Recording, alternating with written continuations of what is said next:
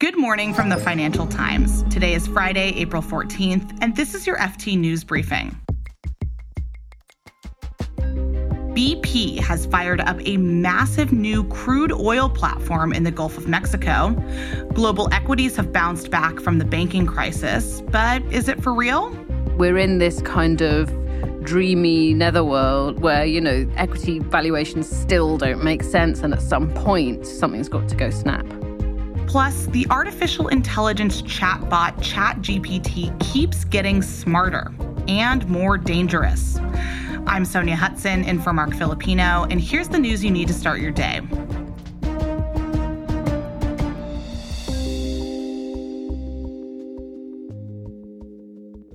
Oil giant BP yesterday started pumping crude oil through a new $9 billion offshore platform in the U.S. Gulf of Mexico. It's the first one the company has opened in the region since the disastrous Deepwater Horizon explosion 13 years ago. And it's a sign of BP's decision to slow down its transition away from fossil fuels. Here's our Houston correspondent, Justin Jacobs. Yeah, so this project has been in the works for a number of years at BP, but it comes at a really consequential moment for the company because what we're seeing here is a real evidence of the shift in the conversation around energy security and climate change in the aftermath of the war in Ukraine. And so for a company like BP, that has meant in the short run, there's a lot more focus on producing fossil fuels than investing in clean energy, which it is still doing, but it has certainly shifted the balance between those two. Justin Jacobs is the FT's Houston correspondent.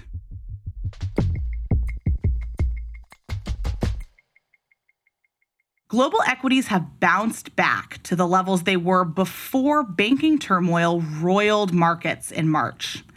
To find out whether all that volatility is really in the rearview mirror, I'm joined now by the FT's markets editor, Katie Martin. Hey, Katie. Hey, how you doing? Doing good. So let's start with the good news. Markets seem calmer. They seem to have calmed down since all the volatility following the failure of Silicon Valley Bank and Credit Suisse and other lenders. Are you breathing easier now? I am breathing easier, yes. That was quite a moment that we had sort of in the sort of early part of March. There was this whole flurry of bank failures on both sides of the Atlantic, and it just gave everyone these kind of horrible flashbacks to 2008, and people thought, oh God, is this the big one? Is it coming back? It looks like no. I mean, if you look at a chart of global stocks or of US stocks, it's like, banking crisis, what banking crisis? The obvious question is whether this is some sort of horrible calm before the storm. And literally every investor that I speak to, large or small, is super alert to the risks here and is very worried that the pattern that we saw in 2008, and look, 2023 doesn't look like 2008, but we all thought that the crisis was over in 2008 when JP Morgan bought Bear Stearns, and it took weeks for markets to really unravel and for Lehman to happen. So people are just very alert to the fact that they feel like they've seen this movie before and that it can all go horribly wrong. But right now, the markets are telling you no need to panic. Mm-hmm. So what are investors worrying about? What could potentially be the other shoe that drops? Multiple shoes. How many shoes can you wear at once? They can all fall off. They can all fall off at once. Inflation that remains the number one kind of preoccupation of investors globally. But there's a good number of second round effects, if you like, that can still come out of the US regional banking crisis. It makes you think, well, in the long run, what's this going to mean for smaller businesses, for example? Are they going to have to shed some jobs? Are they going to have to cut back on investments that they were going to make if they're not able to get hold of money as readily as they previously were because their lender either doesn't exist anymore or their lender that does still exist has suddenly decided to really tighten up lending standards? So this is definitely a big risk that's hanging over the US economy and therefore over markets. So going back to inflation, how much of a risk is that right now? Inflation continues to pull back. But again, investors are humble and they know that they've got inflation very, very wrong before, and they're not necessarily prepared to call the all clear on this now. And one potential risk for equity investors is that one of the reasons why equities, like stock markets, have done pretty well since the US regional banks all got themselves into trouble is precisely because the bond market at the time, the US government bond market in particular, went absolutely bonkers around the time that these banks failed. They started pricing in a huge number of interest rate cuts or, at the very least, an immediate pause to interest rate rises. If that has been an overreaction, and my guess is it has been, and it's going to unravel, then will that pull equities back down with it again too? So that is definitely another thing that analysts are starting to talk about, that, we're in this kind of dreamy netherworld where, the equity valuations still don't make sense, and at some point, something's got to go snap. Katie Martin is the FT's markets editor. Thanks, Katie. Pleasure.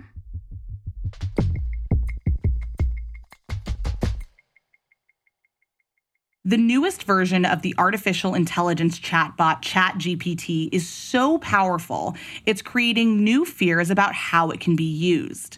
So the company behind it has tried to counter those concerns by creating a team of experts to test out what the chatbot can do. The FT's artificial intelligence editor, Madhumita Murgia, has been reporting on OpenAI's Red Team. She joins me now. Hi, Madhu. Hi. Can you tell me a little bit about this team that OpenAI put together to look into dangerous uses for ChatGPT-4? So I spent quite a long time reporting this piece that we have out on the Red Team, which is essentially a term for people who test out something in advance of it being released, but what they're really trying to do is break it. So they're trying to push it to its limits, see all the bad things that it could say by asking it lots of different types of questions in their areas of expertise. And they were a really eclectic bunch. So there was a writing teacher at a community college, there was a chemist who worked on designing drugs, all these different types of people who look at safety in different aspects. And, they all were really worried by when they tested GPT-4 out, the kind of outputs they were seeing. But now that ChatGPT-4 is out in the real world, how do they feel about it? Do they feel like the company addressed the concerns that they had? So I think now that it's out in the real world, they continue to be concerned because while some of what they fed back was taken on board and improved in the final version of GPT-4, they feel that there's lots of ways in which you can still elicit harmful responses, whether that's biased responses, discriminatory towards certain, marginalized groups or genders. There's ways in which you can elicit how-tos for cybercrimes. The chemist that I spoke to, Andrew White, was really concerned because he managed to find a way to get GPT to not only suggest an entirely new type of chemical that could be harmful to human health, but he got it to find where he could order it from on the internet as well. So what makes this newest version of ChatGPT more concerning than previous versions? So I don't think it's necessarily more nefarious. It's just better, right? It's more powerful. And all of the people I interviewed for my piece had tested both versions. And they just found that, GPT-4 was capable of more nuance. So the real difference is that it's a larger model, it's a more powerful model. And along with that, that means it has more sort of misuses that come with it as well. Madhu, what's your takeaway here? How worried should we be about what ChatGPT-4 can do? So having spoken to quite a lot of people who've been thinking about the downsides, I have come away concerned about how this tool could be exploited. There's a whole community of people out there, the open source community of coders and developers who are kind of breaking open models like GPT-4 and adapting it and changing it and, connecting it to the internet, for example, and allowing it to perform autonomous actions, kind of breaking it open from the box that it currently sits in. And that really reduces our human oversight of these types of technologies. And then we don't really know what it is they're doing or who they're communicating with. And that's what we need to worry about. That's already happening.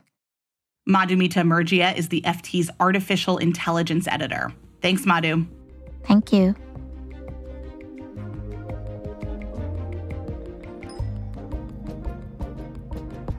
You can read more on all these stories at FT.com. This has been your daily FT News Briefing. Make sure you check back tomorrow for the latest business news.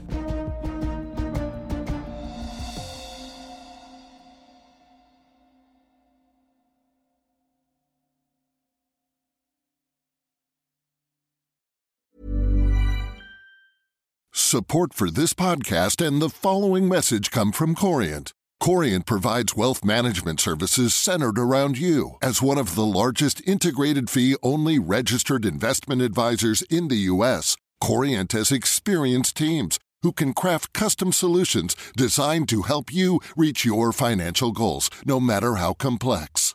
Real wealth requires real solutions. Connect with a wealth advisor today at Corient.com. That's Corient.com. Hi, this is Janice Torres from Yo Quiero Dinero. If you own or operate a business, whether it's a local operation or a global corporation, partnering with Bank of America could be your smartest move. By teaming with Bank of America, you'll enjoy exclusive digital tools, award-winning insights, and business solutions so powerful, you'll make every move matter. Position your business to capitalize on opportunity in a moment's notice. Visit bankofamerica.com/bankingforbusiness to learn more.